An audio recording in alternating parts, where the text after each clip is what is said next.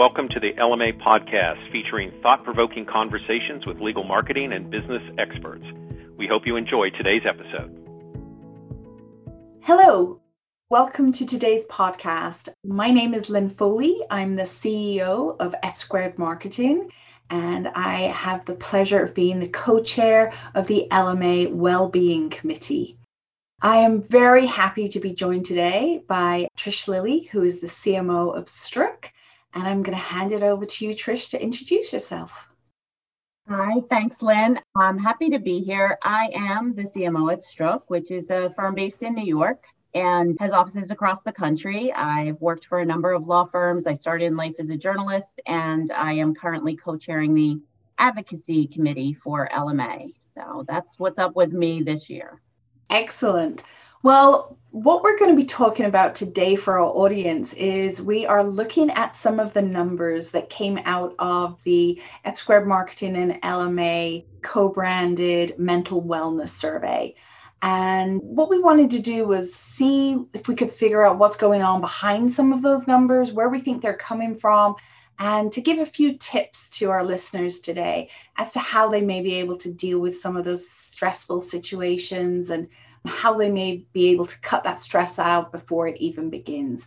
For those listening, this is a first part of a two-parter.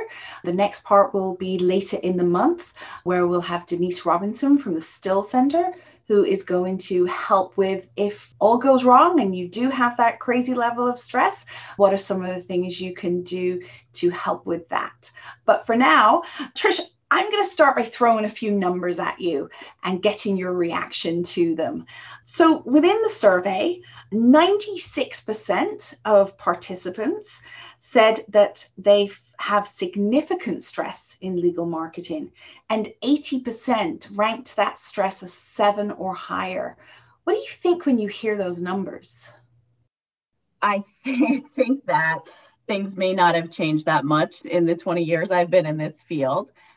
Look, I think there are reasons why legal marketing is so stressful, but probably not the least of which is that maybe overachievers and A-types are attracted to careers in this industry. And so we put a lot of pressure on ourselves.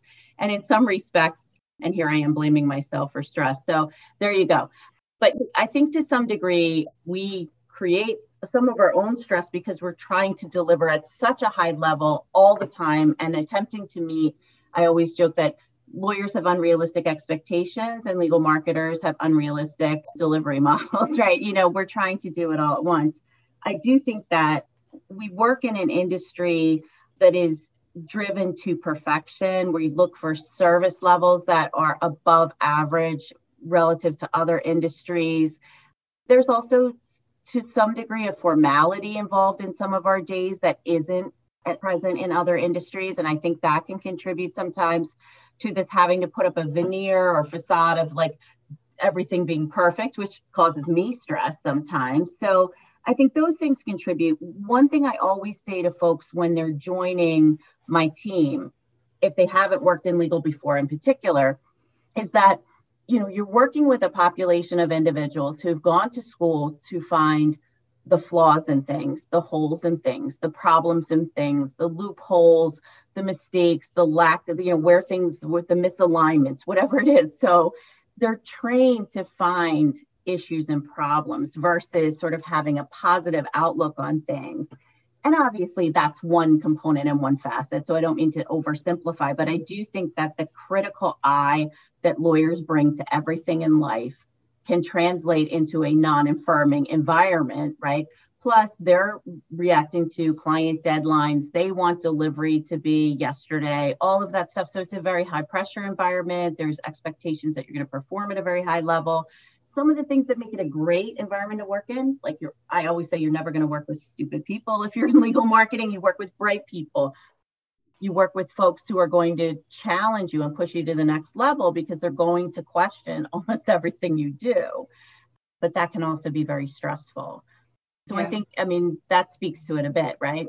Yeah, it's interesting because a year or two ago, it's COVID time, so I don't know how long things were. I think it was 2 years ago at the LMA Southwest Conference. The keynote speaker was an astronaut. because it was in Houston.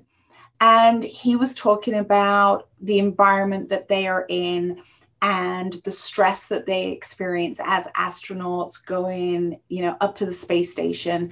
And they press a button wrong and they are killing their colleagues and blowing up $1 billion piece of machinery. And yet he felt in us speaking that we had more stress in legal than he had as an astronaut. And we had a long conversation as to why we thought that was. And we kind of got down to the bottom of it in regards to, they have psychological testing going in to see, do they have the temperament, the demeanor to be able to handle the level of stress, etc. I am not encouraging that we have psychological testing of people right, joining legal marketing, but are there certain types of people, to your point, that maybe this is a good environment? Because I think you may agree with me. We have people who are lifers in this industry. We have been in this industry for decades. Mm-hmm. People, though, may leave very quickly or stay for a long time. Is there something we can do in regards to the hiring practices or what we tell people before they join? I think you need to be upfront about things. I mean, that is why I have those conversations in the beginning when I'm bringing people on, or if they're coming from a different industry. And sometimes even with outside service providers, you want to sensitize them to the sorts of questions and reception that your ideas or your project or whatever will be met with, right? So, you can work for 6 months on something complex that has all sorts of moving parts and whatever else, and you show it to the lawyers and they say, but well, why is that corner blue? And you go, well, okay, we can make it red. It's fine, but what about the concept and the larger strategic vision? Why blue? And they'll get fixated on that. And of course, that can feel somewhat defeating in the moment.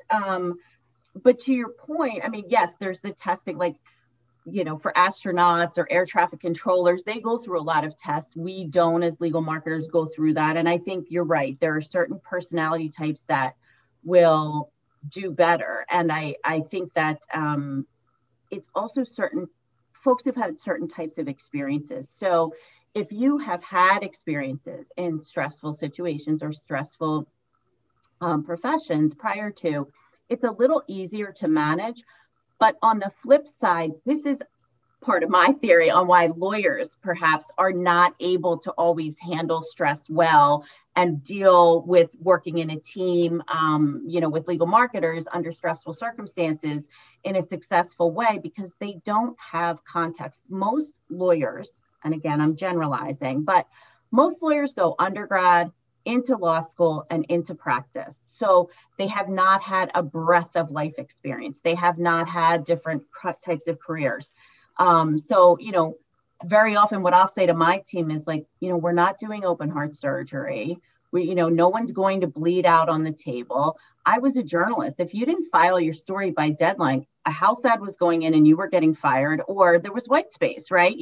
Most of the time, nothing that serious is going to happen if we don't finish the pitch book by a certain time or whatever, project it is we're talking about. So I do think that putting it in perspective, whether it's resilience, whether it's a sense of humor, being able to look at things with a little bit of cynicism, take it with a grain of salt. I think those things can help you get through your days better, and to be able to kind of help the lawyers help themselves in that respect, right? Yeah. Speaking to that aspect, two numbers that kind of jumped to mind that we saw were 82% of participants said that their day-to-day job was intellectually stimulating, which is a brilliant number. It says what exactly what you said. We're working with smart people. We're doing interesting projects. Every day is different. Who wouldn't want to work in an environment like that? However, 81% said, more often than not, I am being asked for projects by the lawyers ASAP, as soon as possible. Do you have any tips for our listeners in regards to how do you handle that ASAP, ASAP, every day. How can you educate the lawyers that, what really is ASAP? So I'm answering this question as someone who did, I think it was the caliber testing when I was at one firm where I came out with a 99 of 100 sense of urgency. So I am just as crazy as they are. But I think that what you need to do is you need to educate them a little bit. You need to set some boundaries a little bit. I mean, there's different ways to go at this. I'm very cognizant of the fact that I am at a certain stage in life and my career, and maybe I command a little bit more of the ear of partners when I say things. So I think there are ways to do this at every level of your career. But one thing I would say is lawyers are largely trained in the Socratic method. So that's a path I'd love to go down. We need to get this out. It's important. I found this RFP on a website, and I think, I would love to do work for this company. What's the name of it again? Whatever, right? So maybe it's just an ill-advised venture altogether. And that's a very obvious example. But I think one of the things that folks can do to empower themselves a little bit to try to manage that space, because I think, depending on the culture of the firm, the size of the firm, all of that, your ability to control this is going to be limited in various ways. But, I would love to help you with that. Can I ask you a few questions? Is this a client we represent? Do we have a relationship with them? When did we receive this? Whatever else. So, there are times where all you're going to get out of them really is you still have to get it done. And when did we receive it? We got it 3 months ago, and it's date stamped because it's sat on your desk, right? And you waited until the Wednesday before Thanksgiving to ask me to fill it out. Look, sometimes it is going to be, I don't want to set unrealistic expectations. It is going to be, you have to throw in the towel and you have to do the silly project, which is going nowhere. We've all been there. We've all done that. But you've at least made a point of this sat around, whatever. And I also think it's great to say, we can complete this for you. Unfortunately, it's not going to be the quality that we would like because we don't have the resources and we don't have the time. Another way that I've gone at this myself is, once you get to maybe a supervisory level or whatever, you can say, absolutely, I can have someone work on this tonight. Where do we charge the overtime for this? Would it be to your practice group or, and they begin to literally, these are very smart people, but they get wrapped up in their own day-to-day and go, oh, wait, like a human being has to fill this out and work on this and whatever. And this costs the firm money. So sometimes our job is to just point out the obvious to them and to steer them in a particular direction. I think that half the time that lawyers are being asked for these things and they're reacting in a kind of a knee-jerk manner is that they're busy themselves and they haven't thought it out. So part of your job, annoying as it may be at times, is to help them take a breath, take a step back and look, is this the best approach to this? Would it be better to take, some deadlines are deadlines, right? But if you've got some time and what they're creating is sort of a false deadline, then we take 3 days, we could do a really nice piece with this. We could put a PowerPoint deck together, whatever it is. So I don't believe in creating a culture of no, and I wouldn't necessarily say culture of accommodation describes it, but one thing I've tried in the jobs that I've had is to create, this culture of like, let's talk about this. What's the best way to approach this? One thing I found, so obviously pre F Squared, I was in-house for a long time, and I was a director at AmLaw Top 10 firm. Mm-hmm. And one thing I found, to your point about quality, was I would do a show and tell. It would be, if we had a couple of weeks on this, this is what it would look like. This is the quality you get. Unfortunately, since you now need this tomorrow, we're going to be doing something that looks like this. So I just want you to have an understanding of what you're going to receive versus what you could have received. Because I think sometimes they're, as you said, they're very busy and there's a disconnect between that expectation, and maybe they saw that beautiful quality piece and don't fully comprehend that there's not a button that just gets pressed. Yeah, that's it. It's silly. And you would think that they would know that, and they probably would know that if they gave it any time, or any thought. But that's part of your job, is to just sort of say, these are the options and this is how things work. And, with this type of turnaround time, we can certainly do that for you. Unfortunately, it's not going to be, and you're saying it's unfortunate, so then they don't interpret it as marketing won't help me. It's, oh, I'm sorry, but unfortunately at this point, we cannot help you in the way you like. Yeah. And I think that's actually where some of our stress comes from, because as you said, a lot of people who find themselves in these roles, we are type A personalities. We are ourselves scoring high on those urgency factors. That's who we are. And no one in a role such as ours that I know of in our industry are happy handing something over that we feel is subpar. And I think that probably adds to the stress too, that, I'm not saying that we, should care less. I don't think we can necessarily care less, but that I think doesn't help too, because it's not just their expectations, it's our expectations of ourselves. But I agree with you, but I think to some degree, it's maybe not lowering our expectations, but just being realistic in how we assess them. You hear general counsel say all the time, oh yes, if I get hit with a bet the company suit, I need to be with a top 5 firm or whatever else. But sometimes good enough is good enough. And sometimes good enough is good enough because it's all you're really going to be able to deliver. Perfect. So you check the box, and that's what we were able to give in that instance. Yeah. A couple of other numbers that I think really tie into this. And I'm going to give them both to you, and then you can address them in whatever order makes sense for you. Participants said 63% of participants said there is a lack of understanding of my role by the lawyers. And then 41% said there is a lack of respect for me and my role by the lawyers. What do you think when I say those numbers to you? I'm glad that lack of respect has dropped to 41%, because I would bet it was higher 10 years ago. Higher, yep.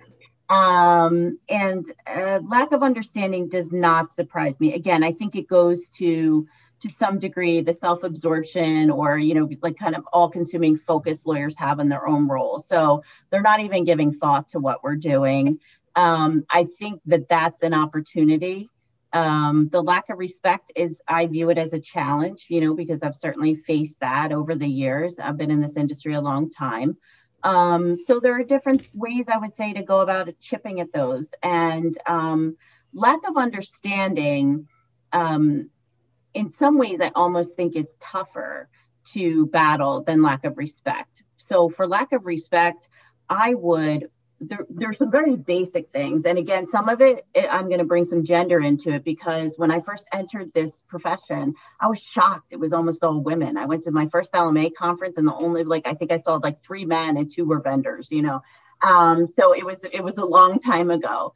But I do, when I have younger women who are right out of school joining me, whatever it happens to be, we're all dealing with history and historical legacy and whatever else, and how we're perceived in the workforce. So I always say, as any type of marketer, take a seat at the table. Don't sit by the credenza and eat your lunch with the paper plate balanced on your knee. If a phone rings, I don't care how awkward it is, do not get up and answer it. You are not there to be administrative support, right? So, those are 2 very concrete examples. But what I also think is, if you want respect, you need to present yourself for respect. So, even though you may be in a business casual firm, wear your blazer to the office, wear a jacket. I'm short. I wear 5-inch heels if I need to, whatever. Although if you take them any higher than that, you're going to maybe be negatively perceived otherwise, whatever. But, I think that what you want to do is it's presentation, and some of that is superficial, but I do think clearly from the research that's done, it makes a difference. From a substantive standpoint, what you want to do is meet them where they are. So if you find a cool article, all of us are reading stuff, whether it's through LMA publications, whether it's news publications, whatever it happens to be. But as you see articles about trends in an industry they service, or if there's something in an LMA publication that deals with new trends in business development, technology, whatever it happens to be, share that sort of stuff with them. Begin to say, oh, I read about this and blah, blah, blah, blah, blah. do the tracking of their clients. I mean, certainly it all depends on what your role is, seniority level, all of that sort of thing. You can always say, FYI, I thought you might find this of interest, no matter your seniority level, no matter where you sit in the firm, that sort of thing. Once they begin to see you as someone who is reading business publications, understanding them, tracking trends in industries, pulling stuff that they find helpful, I believe that almost always makes them reassess how they are thinking of you. Yeah. For lack of understanding. Oh, sorry, go ahead. No, sorry. Another just really tangible one that I don't want to lose. We have data that the lawyers don't. Yep. And information is power. And for us, not everyone may have access on this podcast to this, but if you have access, for example, to the back end of your email marketing system, and you can go in and you see that when that newsletter was sent out and a particular article was written by an attorney, and you see, it went to this client of theirs, and it was obviously forwarded and lots of people read it, just dropping them a little note that says, hey, just so you know, this really resonated with XYZ client. Maybe you could suggest a lunch and learn, a webinar, something like that. That extra value is just, you move up in their estimation again and again. So we have powers they don't have that we shouldn't forget. Think that's very important to know, and that's the thing, finding ways to demonstrate. You don't want to go toe to toe and have some sort of debate with them about something, but just lending value, sending an FYI, sending an article, whatever it happens to be. And that's what I was going to say about lack of understanding with roles, right? I think that some of that is served when you use data, when you serve up data to them. You can dispel this myth, you're just formatting alerts or whatever it happens to be. If you're in a comms role, we'll start to look at, what are the open rates, or when they're insisting that some alert go out at 10 o'clock at night because everyone is sitting waiting to hear their analysis after 75 firms already put it out, whatever it happens to be, right? Saying, well, we put that out. So I wanted to follow up and see who opened it. And we only had, 6 people open it, unfortunately, or whatever it happens to be. So I think all of that data is really important. And you may not have access to the back end of your email system if you're, folks who are listening to this, but most of us can take a look at likes on LinkedIn, even if we're not the administrator for our firm's LinkedIn or whatever it happens to be. I think there's lots of ways to pull data.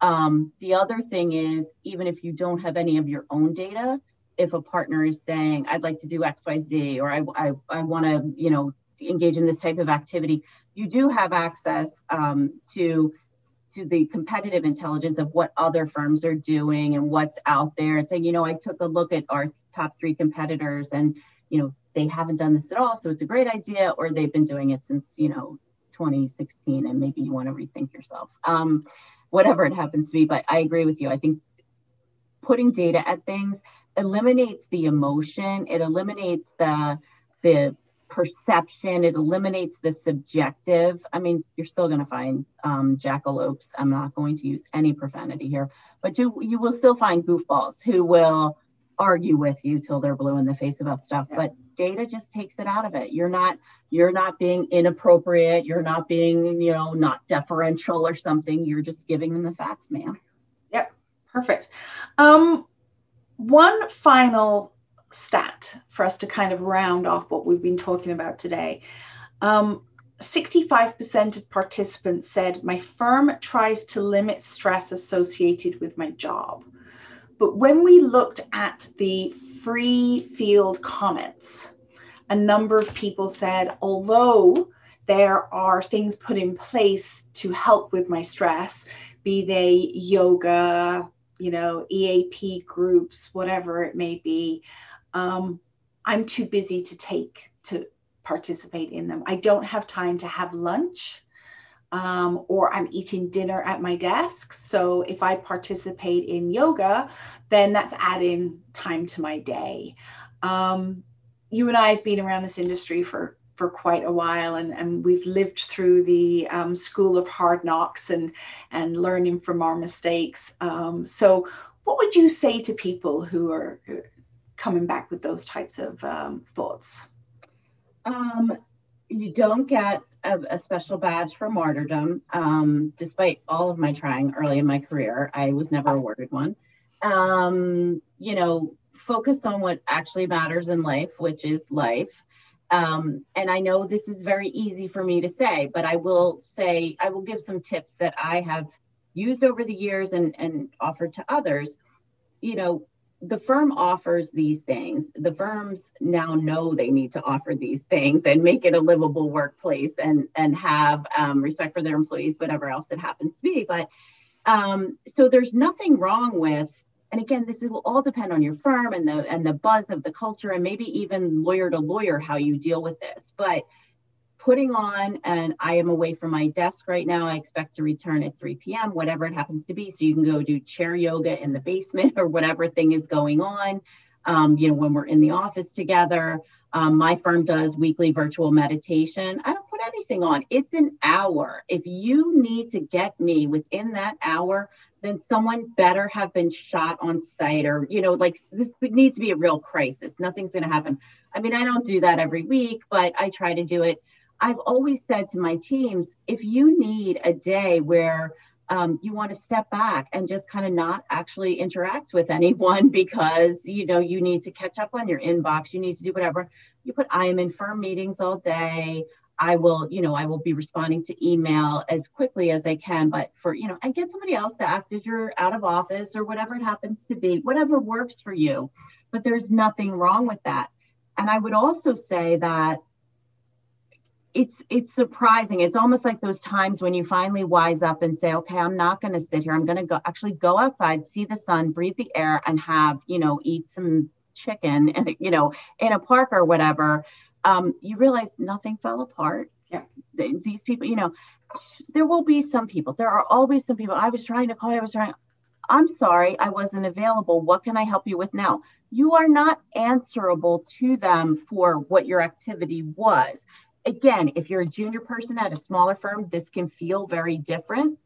But still, you can just say, I'm so sorry I wasn't there. You don't need to wrap yourself up into explaining why you weren't there.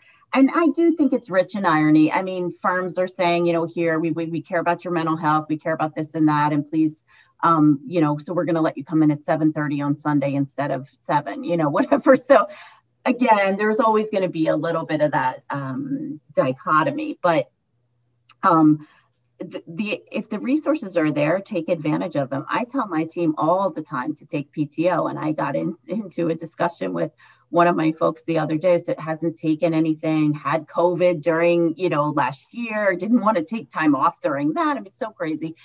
And I said, look, I take PTO. I may be responsive to email. I may do XYZ, but I do take my PTO. And they said, but I feel like I'm so behind. I said, are you going to feel ahead if you don't take the PTO? Like, of course you're not. So I do think we have to set our own boundaries to a large degree. Yeah, I'll share a story with our listeners just so they can learn from my mistakes. Back earlier in my career, when one of my daughters was preschool age, I had taken a half a day. So PTO, half day, not supposed to be in the office, to go and see one of her little plays at a preschool or whatever it may be. And she did very well. And afterwards, I had promised her a banana sundae float thingy at a diner. Yes, that was her prize. I could have negotiated that as part of this podcast. Yes, I will send you bananas and ice cream. And we're sitting in the diner, and there's kids at this other table, and the father is on the phone, totally ignoring his kids. These kids are awful, absolutely awful. They are banging a tambourine, one had a kazoo, they're messing with other people's food. And my daughter, who was 4 or 5 at the time, was getting more and more frustrated. And I'm sitting there on my BlackBerry, responding to partners, responding to my lawyers. And I'm pretty much doing kind of what the guy is doing, except he's on the phone. Right. But I'm there saying, honey, no, that it's up to their dad. He'll do it. Just and she was like, Mom, they're being so naughty. They can't do that. So she eventually goes over to them and basically says, if you don't stop, I'm gonna make you. She was so annoyed with them that they were just disturbing everybody's peace and disturbing this. Well, yeah, wasn't it that lovely ABC show, What Would You Do If This Happened to You, or whatever the heck it's called, You're on Hidden Camera? And doesn't this go out on ABC? It goes out on Good Morning America. It is all over. And you have Diane Sawyer talking about my daughter. And why is it that children have no fear to be able to go over and tell people to stop misbehaving? And all I saw was, oh my goodness, America has seen me sitting there on the BlackBerry when I'm supposed to be taking a vacation afternoon, responding to email and ignoring my kid. And that's that hilarious. To me was such a wake-up call of, oh my goodness, I'm really glad everyone is over there looking at the crazy, kids interaction. But all I could see was that was meant to be me being time off from work with my kid, special time, and I couldn't get my face out of my BlackBerry. And that's the thing, right? Like I said, you have to prioritize the things that matter and apply the 5-year rule. I always call in 5 years, will it matter if I see my daughter in this play, or if, I don't do this, whatever. And sometimes work wins in those 5-year rule applications, but more often than not, it doesn't. And then being fully present, as you just talked about, I mean, you can take the half day, right? But you're still sitting there. And I did learn that lesson myself too. Thankfully, not on national television. You trumped me on that one, but just say, I'm out for the day. I'm out. Sometimes I'll say I may not have access to email, which is true because my phone may be in my bag or whatever, right? I just think you have to carve that time for yourself. It's obviously easier the more senior we get, but I do think that there are ways to sort of push back politely at more junior levels. And if anyone wants to talk about ways to do that, I'm happy to strategize. Yeah. And I think that's a sentiment for both Trish and I. If anyone on this listening today needs any advice, obviously Trish and I are here. Please feel free, drop us a note. There's an entire well-being committee that is available as well. Just go to the resource center of the well-being committee and you'll find who the members are there, or just reach out on any of the message boards that we have here at the LMA. Everyone in our community, whether it be on the Facebook page, on the website, are available here to support each other. And I thank you, Trish. Thanks for joining me today. And I hope everyone takes a step back, take a breath. And next time round, we will be talking about some tips to handle that stress when it does all get a bit too much for you. Thank you, everybody. That concludes another installment of the LMA podcast. To discover all that LMA has to offer, visit legalmarketing.org. For links to content featured in this episode, please check out the show notes. If you like the podcast and want to help others find us, we hope you'll take the time to subscribe to it and rate us on iTunes. Thank you and have a great day.